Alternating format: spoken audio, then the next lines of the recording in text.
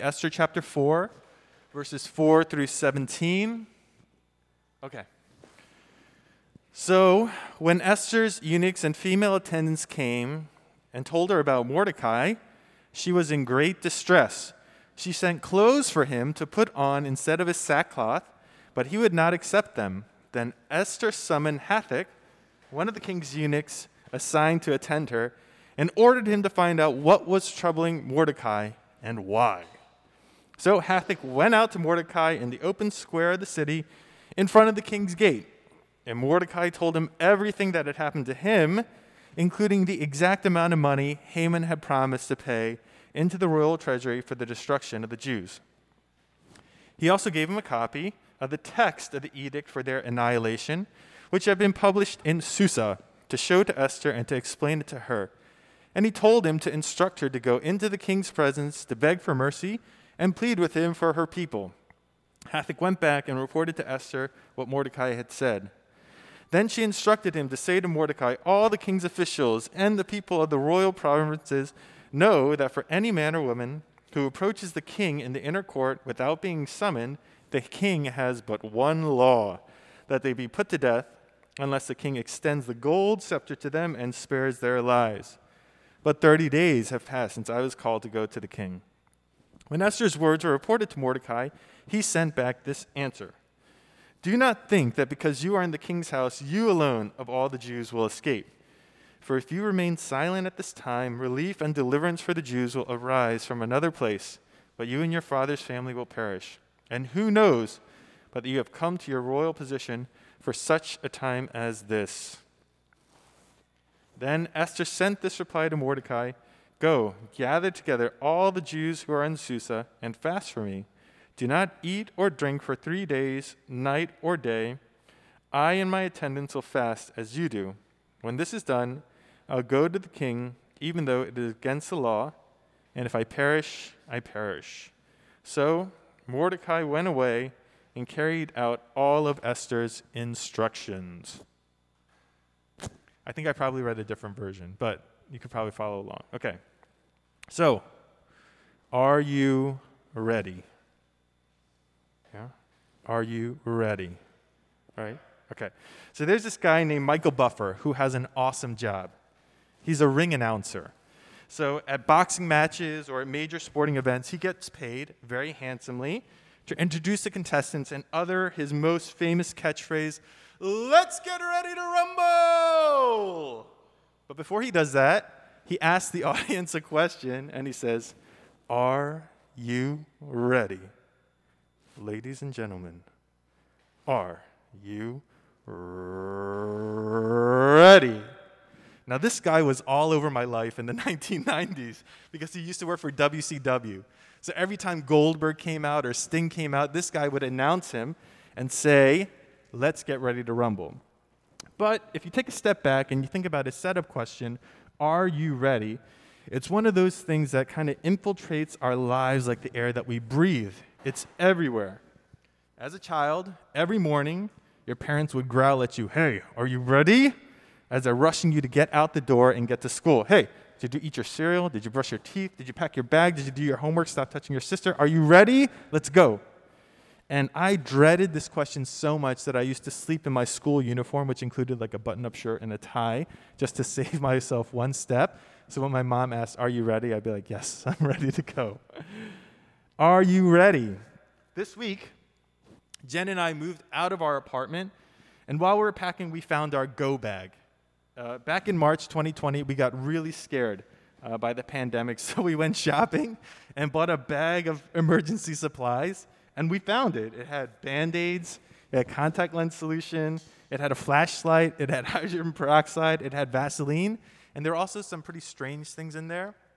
I made sure to pack some high chews because I read that under times of extreme stress, like a world-ending apocalypse, sugary treats can calm you down by suppressing your hypothalamic pituitary adrenal axis, the part of your brain that causes stress.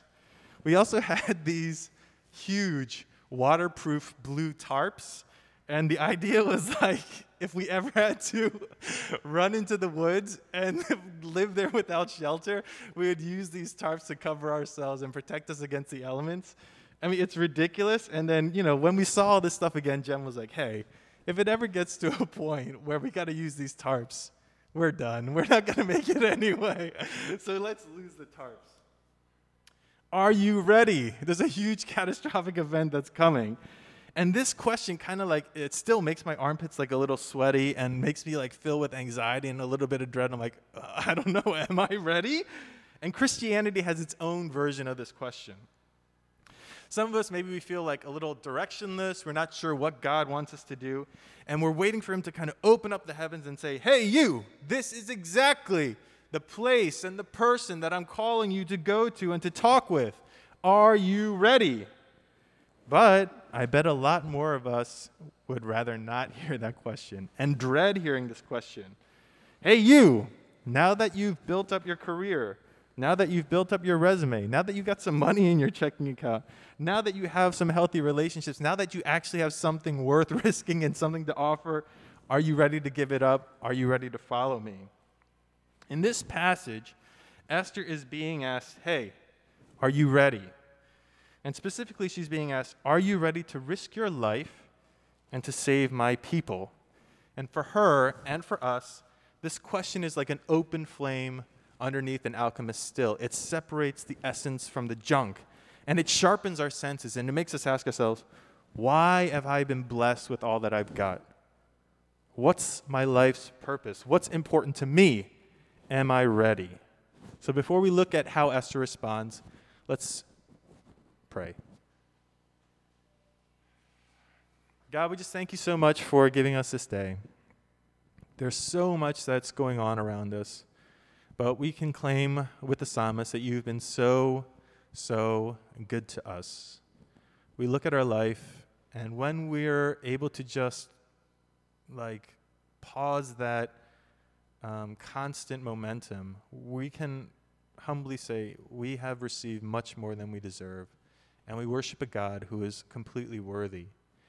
And what I pray is that you would fill our hearts and our spirits with your presence and with a sense of purpose. You have blessed us immensely, but help us to know why you've done so and what you're calling us to do. God, we pray that you would send your Spirit and speak to us today. It's in your name that we pray. Amen. Okay, so what events brought Esther to her Are You Ready moment? The book of Esther is like a classical comedy where everything turns out happy in the end and there's some reversals. It's also like a satirical political comedy. It takes place at the end of the 5th century BCE, about 100 years after the Babylonian king Nebuchadnezzar had decimated Judah and all the Jewish people had been spread out throughout the entire known world. Now, by the book of Esther, the Babylonian kingdom had expanded and morphed into the Persian Empire, ruled by Cyrus, then Darius, and then Ahasuerus, who most people identify as Xerxes I. And Ahasuerus was the king of Persia and one of the main characters in the book of Esther. He's like this impulsive guy who likes to drink a lot, and he's completely oblivious and superficial. And his stupidity basically sets in motion a potential genocide where all of the Jews were to be wiped out of the Persian Empire. Now, within his court, there is an advisor named Haman, and he was an Agagite, an appellation that identifies him as a descendant of one of the ancient enemies of Israel. And he was the number 2 man in all of Persia. He was so important that Xerxes commanded every time you see Haman walking around the street, you have to bow down and give him his respect. Now, one day Haman's walking around with his chest up, like, I'm the man. And then everyone's bowing down to him. He feels good. And this one guy, Mordecai, who's a Jew, doesn't bow down. And Haman sees everybody bowing down. He's so happy. And he sees this one dude over there sitting by the gate who's not bowing down. And he sees that one guy, and his heart starts to burn. Now, this is the type of guy Haman is. He's so petty, so insecure, so whatever, that not only does he want to kill Mordecai, he wants to kill all the people who are related to Mordecai and everybody that Mordecai represents. So he bribes the king and says, here's 10,000 talents of silver. On this day, 11 months from today, I want you to slaughter all of the Jews in 127 provinces throughout the Persian Empire. Now, Mordecai was not just the person who set off this set of events, but he's also Esther's uncle and adoptive father. And it's right after this news that this genocide is about to happen that Esther 4 picks up. Mordecai's in front of the king's gate. He's weeping and mourning because his people are about to be victims. And his adopted daughter, Esther, is concerned, so she sends her attendants and says, go find out what's wrong with Mordecai. And Mordecai explains all that had happened, that the Jews were going to be killed. And this is what causes Esther to be asked, hey, Esther, are you ready to do something about this? Are you ready to risk it all and all of your success and everything that you have so that you can save your people? Now, how do you get ready for a moment like that? You know, you're just going throughout your daily life, and all of a sudden something happens in front of you, and you got to respond with your very life. It reminds me of that guy, Wesley Autry, who was a construction worker and a Navy veteran who was on the subway one day, and he saw this guy having a seizure on the train tracks. And he's with his daughter, and he's like, I got to do something. A train is coming. So he leaves his daughter on the platform. He jumps onto the tracks, pulls this guy down, and makes sure that both of their heads are under a certain level, and the train passes over their head. And when he was asked about this, he said, I was looking at the platform, and I saw this guy on the ground, and I heard a voice in my head that said, somebody's got to help this fool. And then he said to himself, that person is you. Go do this. And he jumped down there, and he saved this guy's life. Now, it reminds me of that. You're just kind of going throughout your life. Esther is successful, wonderful, and then all of a sudden this cold water gets splashed on her face, and she says, hey, are you ready to give all of this up and save my people? How can you get ready for a moment like that? Now, although Esther didn't know it, she had subtly been doing certain things that put herself in a position to meet this challenge. And her preparation also gives us some guidance on how we should start thinking about our own lives and how we can prepare to be ready to follow God. So what did Esther do? The first thing she did, she identified her greatest strengths and she invested in them. By the time Mordecai challenged Esther, she was the queen of Persia in the court of Xerxes I. But she did not start out that way. We are told that she was a Jewish exile, or an immigrant, if you like, living in Persia. She had a Jewish name that she probably used with her family, which was Hadassah, and she had a Persian name that she used when she was out amongst the Persians, Esther. If you're an immigrant, you know this feeling, that you have a name that you use with your family, you have a name that you use in the outside world. Not only was she an exile, but she was an orphan. Both of her parents had died when she was young, and she had been adopted by her uncle, who was also living in Persian Empire, whose name was Mordecai. Now, as most immigrants know, when you're trying to succeed in a foreign land, you can't rely on connections, you can't rely on traditions, and you can't count on the status quo. You have to rely on your skills, and you have to rely on your talent. And Esther had one superpower. She was beautiful. Maybe the most beautiful woman in all of the Bible. And it was this superpower that gave her the ability to gain enough influence in Persia to be able to do something to help God's people. Now, let's take a step back. In the modern age, we have this ambivalent relationship towards beauty. On the one hand, we can recognize that beauty is an incredible asset in today's world. It can make you famous, it can make you powerful, it can get you a reality TV show, you can become an influencer, you can get 1,000 subscriptions, and you can start making a lot of money. No, not 1,000, 1,000,000. I don't think you get anything for 1,000 subscriptions. But on the other hand, I think most of us probably think beauty, at least physical beauty, is overvalued. And it seems to be a little superficial when compared to other types of skills and talents like creativity or intelligence. And I think most of us also recognize that beauty is gendered. We have this thing where whenever we see certain people that we haven't seen in a while, they'll always come up to Arlo and go, oh, you're so pretty. And I kind of take offense at it because then they also follow it up by saying, you look more and more like your mother. And I was like, wait, she was looking like me a couple months ago and now she's prettier. But we don't like it because we feel like, there's already so much pressure on little girls to look pretty and look beautiful. So we always say you look powerful or you look strong or you look smart or something like that. So we recognize that beauty in today's world is gendered, as well as what we see in this book. It goes back a long, long time. Beauty is a gendered concept. So as modern people, a part of us should feel really kind of uncomfortable with this superpower that Esther has, and we should want to challenge the world that she's living in. And we're not alone. The Bible also talks about beauty in this way. My favorite example of this, Proverbs 11:22, like a gold ring in a pig's snout is a beautiful woman without wisdom. So the Bible acknowledges that beauty, physical beauty, is of secondary importance. But when you read through the whole book of Esther, there's one thing that you should note. Esther is not a book that challenges the structures of society. It's not a book that asks you to protest and asks you to resist. It accepts the world as given. The king that's in the middle of the story is an impulsive, drunken idiot. The models of love and romance are patriarchal and oppressive to women, but Esther, the book, takes these as given and says, hey, this is the world, so what can we do in this world? How can I work with the world as it is? And this is one of the responses there. And one of the answers is to identify your strengths and to build on them. If you're smart, then write and solve problems. If you're an athlete, then go play some basketball. If you're creative, make the greatest works of art that you can. Whatever your strength is, use it. But Esther was not only beautiful, but she spent time developing her beauty to make herself even more attractive. This is the background. Xerxes I, as I mentioned, was a drunken idiot. So he's having a party that's lasting 187 days. And on the 187th day, he goes, I'm married to a very beautiful woman named Vashti. And I want her to come so that I can show her off to all of my friends. And Vashti's like, this is stupid. I'm not going to go in front of your drunken friends and show off my beauty. So she refuses, and he dismisses her and sends her away. And so, as predicted, after a couple of days, he's like, man, I'm lonely. I shouldn't have dismissed my wife so quickly. So his advisor's like, I got a great idea. Let's collect all of the most beautiful women in all of your lands and have a beauty pageant. And whoever wins this beauty pageant will get to become the new queen of Persia. And Esther, because of her great beauty, is chosen and becomes a part of this beauty pageant. Now, in chapter 2, what we find out is that Esther took her beauty to the next level.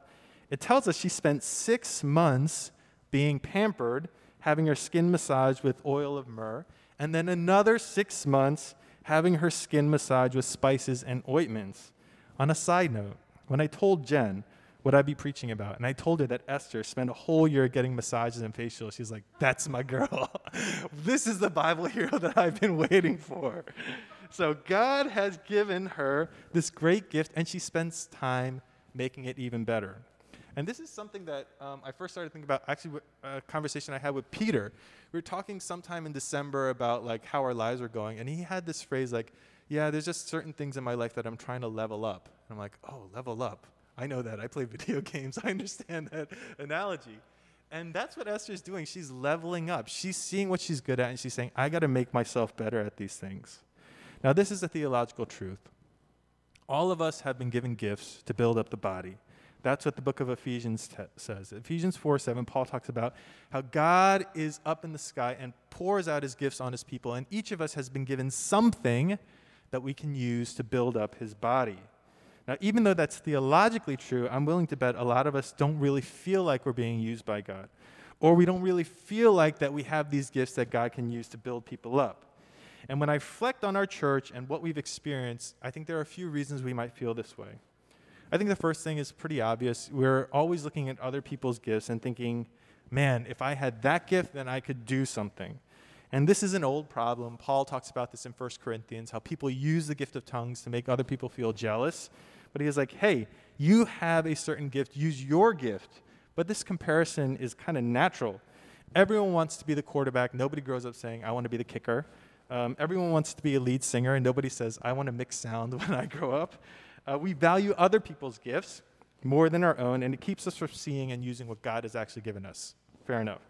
I think another reason, a lot of us grew up with limited horizons, and we don't permit ourselves the freedom to explore our full potential.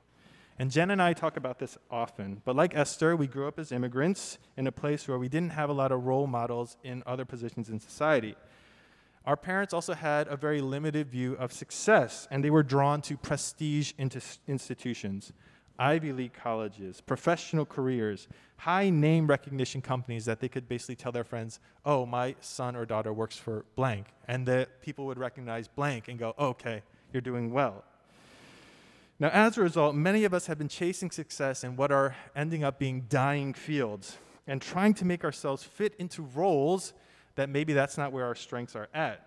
And Jen and I talk about how if we had just been born maybe 5 to 10 years later, then everything would be completely different. We'd see different people who look like us succeeding in places that we had never thought would be possible. And I just think, like, man, if I had been born 5 to 10 years later, I wouldn't be a lowly Latin teacher. I'd be like this great TikTok influencer and have all of these followers. Now, whatever the reason might be, I think we're slow to say, hey, this is what I'm good at. These are my gifts. This is what God has given me. And now we have to answer the question, am I ready to use this gift to do something? But that's not the only thing that Esther does. The other thing that she does, without even knowing it, is she starts building relationships with people. Now, specifically, there's 2 types of people that Esther builds relationships with. First, she builds relationships with new people in her new world. She started off as an orphan, but through God's providence, she became the queen. And along the way, she made many friends. When she was first chosen for her beauty contest, the Bible tells us she found favor with a eunuch named Hegai, who was in charge of the entire pageant. And he would slip her extra cosmetics, extra food, and gave her 7 maidens to make sure that she was taken care of. Think about like Lumiere or Cogsworth in Beauty and the Beast, or Stanley Tucci and Emily Blunt in The Devil Wears Prada. You need like these in-between intermediary guys to take you to the next level in a new world. You're like, I don't know. And then a candle shows up and says, this is the way. Or Stanley Tucci shows up and gives you a great wardrobe. You need people like this in this new world to show you the next steps. But the most important relationship she had outside of Mordecai was the king of the Persian Empire, Ahasuerus. Now, throughout history, this relationship has given great anxiety to biblical scholars. And the reason is Jewish women are not supposed to marry Gentiles, even if they're rulers. And throughout, scholars have raised important questions about personal ethics and personal piety, saying this is not right. There's something quite that doesn't fit about this picture. And they raise an excellent point, but we have to remember that if it wasn't for this relationship, Esther would not have been in a position to do anything to help save the Jews. So the lesson for us is this. We can only be ready to answer God's call in our life when we have relationships with people outside of the church, when we have relationships with all different kinds of people, even if we don't agree with everything that they stand for. In many cases, it's these very relationships that we'll need to draw upon in order to do something for God or for people in need. Think about the Bible. There's many examples of this. Joseph being raised to a high position in Pharaoh's court, and he has a dream, and because of that, Joseph interprets that dream and saves millions of lives by warning people that there's a famine. Think again about Nehemiah, who is cupbearer to the king Artaxerxes, and because of his position in that court, he was able to plead with him, give us resources, send the people back, and he was able to go back and build the wall in Jerusalem. In order for us to obey God's call in our lives, we have to build relationships with the people around us and even people who don't agree with everything that we stand for. But the other type of relationship that we need in order to be ready is we need relationships like Esther had with Mordecai. Somebody who has been with her from the beginning, somebody who knew all of the things that God had done for her and knew about God's history for Israel. Even though Esther was married to a king, Mordecai was the most impactful person in her life. And he reminded her of who she was, why she had been blessed, and what God was calling her to do. In verse 13, it says, "Do not think that because you are in the king's house, you alone of all the Jews will escape. For if you remain silent at this time, relief and deliverance for the Jews will arise from another place, but you and your father's family will perish. And who knows but that you have come to your royal position for such a time as this." To make it very specific for our context. Good news. We have to build relationships with people inside the church and outside of the church. Here at Good News, we worship together, we study God's word together, we pray together, we fellowship together. And every time we meet like this or virtually, our spirits are bonded together with holy fire. And because of that, we can encourage each other with God's promises. We can cover over each other with powerful prayers. We can speak the truth in love, challenging one another to say, hey, are you really doing all that you should be doing for the sake of the gospel? Now, if we stop the message right here, I think many of us would be happy because it'd be very short. I always love short messages. And I basically said, like, in order to be ready to serve God's people, you need to have friends and you need to get facials. Who's going to disagree with that? Sign me up. I'm there. But this is where we see something in the gospel that turns many people off. And that is this. At some point, we have to take everything that we've earned, everything that we've received, everything that makes us who we are, and lay it on the line to help others.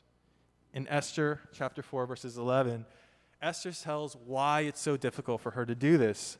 All the king's officials and the people of the royal provinces know that for any man or woman who approaches the king in the inner court without being summoned, the king has but one law, that they be put to death, unless the king extends a gold scepter to them and spares their lives.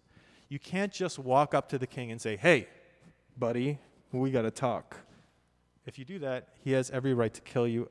And the only way is if he extends a scepter to you and says, I'll hear what you have to say. Mordecai was asking her to risk her life and say, hey, I have something important to talk with you about. Now, this is a very kind of tricky situation. And it reminds me of something that my college pastor said as I was about to get married. He said, one of the hardest things about being a Christian as a young adult is that building your kingdom and building God's kingdom basically look identical. God wants you at this stage in your life to have happiness. He wants you to have a good job. He wants you to be a good husband, a good wife, a good father, a good mother. He wants you to be healthy. He wants you to have good mental health. He wants you to have good physical health. But there's a question that should be kind of rumbling around as we go into our 20s and 30s, which is, are we striving for these things for some sense of personal fulfillment, some sense of personal contentment, or as we are attaining these things, is there some part of us that knows that they're preparing us to do something for God, that they're preparing us to be salt and light? Let me put it another way. The gospel is like a magic trick, right? It shows you one thing, and then it takes it away. On the one hand, the gospel builds you up. And this is a part that's very easy to preach about. If I were to put it in modern terms, the gospel gives us a sense of wholeness. It gives us joy. It makes us grateful. It centers our life around a meaningful core so that we don't feel lost. It pinpoints negative attitudes and habits that you have and provides a mechanism for minimizing them so that you can be a more successful human being. It offers us community and friendships. In theological terms, the gospel offers us a relationship with Christ, where we know that even in the midst of intense suffering and pain, somebody is with us. Jesus is Emmanuel. It offers us resurrection power so that even death cannot be finally victorious, that it will be conquered, that there's real physical hope in the midst of suffering. And with that resurrection power comes the belief in the impossible, in the miraculous, that God can do amazing things. The gospel builds us up and offers us something that any reasonable person looking in would go, oh, I want some of that. But on the flip side, it's a magic trick, and then it takes it away. And it says, I've built you up, but now I want you to lay it down and follow me. Now, the starkest example of this is the story of Abraham and Isaac. And this is a little bit strange. So, I got my nephew the Storybook Bible, but his father is not a Christian. So he opened it up. The first thing he opened it up to is the story of Abraham and Isaac. And he read it. He's like, what is this? Abraham, 75 years old, had a promise. I will give you a son. He's like, I'm 75. He goes, don't worry, I'll give you a son with the woman that you love, Sarah. 25 years later, he gets a son at the age of 100. And it's the very thing that he's always wanted. He cries tears of joy. But a few years later, after he had received this thing that God had promised for so long, God says, now I want you to go up on the mountain and sacrifice him. And this is where my brother-in-law is like, what? On my son's birthday, you gave me a story about sacrificing sons? But what did Abraham do? He responded in faith. This is the part of the gospel that's hard to preach. This is the part of the are you ready question that fills you with anxiety. God has built you up. You have found success. You have found health. You have found wealth. But is it just so that you can experience contentment in this world, or is it so that you can be a blessing to the people around you? And sometimes answering this question, yes, I am ready, might require you to lay down the very things that you value the most and say, God, I'm ready to follow you wherever you're calling me to go. That building up and giving up is at the core of the gospel message. Jesus, seated in the heavenlies, robed in splendor and majesty, next to God the Father, gave it all up so that he could save wretches like us. In 2 Corinthians 8:9, it says, "For you know the grace of our Lord Jesus Christ, that though he was rich, yet for your sake he became poor, so that you by his poverty might become rich." What did Esther do to get ready to answer yes to that moment of, are you ready? She saw what her strengths were, and she made them great. And she maintained relationships with people inside the kingdom and outside the kingdom and used them all for his purposes. Now, in closing, I just wanted to say, maybe some of you have heard God talk to you in like an audible voice, like thunder on a summer night. And God said, "Hey, Fred, I'm asking you to do this, and I want you to go here." But chances are, many of us have not. And you know what's very interesting about the book of Esther? It's the only book in the entire Bible where God is not mentioned at all. Read it again sometime, but he makes no single appearance. He doesn't talk to anybody. He doesn't do a miracle. And not only that, none of the characters even mention his name. Not only do they not even mention his name, but they make no reference to Jerusalem. They make no reference to the temple. They make no reference to a divine savior or a Messiah or somebody coming to save them. This is a book where God doesn't make a sound at all. And despite that, Esther is ready to obey him. How? By giving away everything that she had so that she could save others. And it reminds me of an observation that Jesus made. He was in the temple one day, and in Luke 21, it tells us he looked up and he saw the rich putting their gifts into the offering box. And he saw a poor widow put in 2 small copper coins. He said, "Truly, I tell you, this poor widow has put in more than all of them. For they all contributed out of their abundance, but she, out of her poverty, put in all she had to live on." Now, there's a good chance that we might never hear God speak to us audibly and say, "Hey, go do this." And we might never feel this overwhelming conviction that God is calling us to do something big, do something grand for the cause of justice or for the sake of the church. But maybe we feel like this widow where we don't have much, but we're giving what we can. And the book of Esther and the Bible are telling us that's enough. That's all you need to do. If you want to be ready to follow God, give your very best and be a neighbor to people inside the church and outside the church. That's it. Jesus sees that and he says, "You've done more than all of them." So Good News Church, are you ready? Let's pray.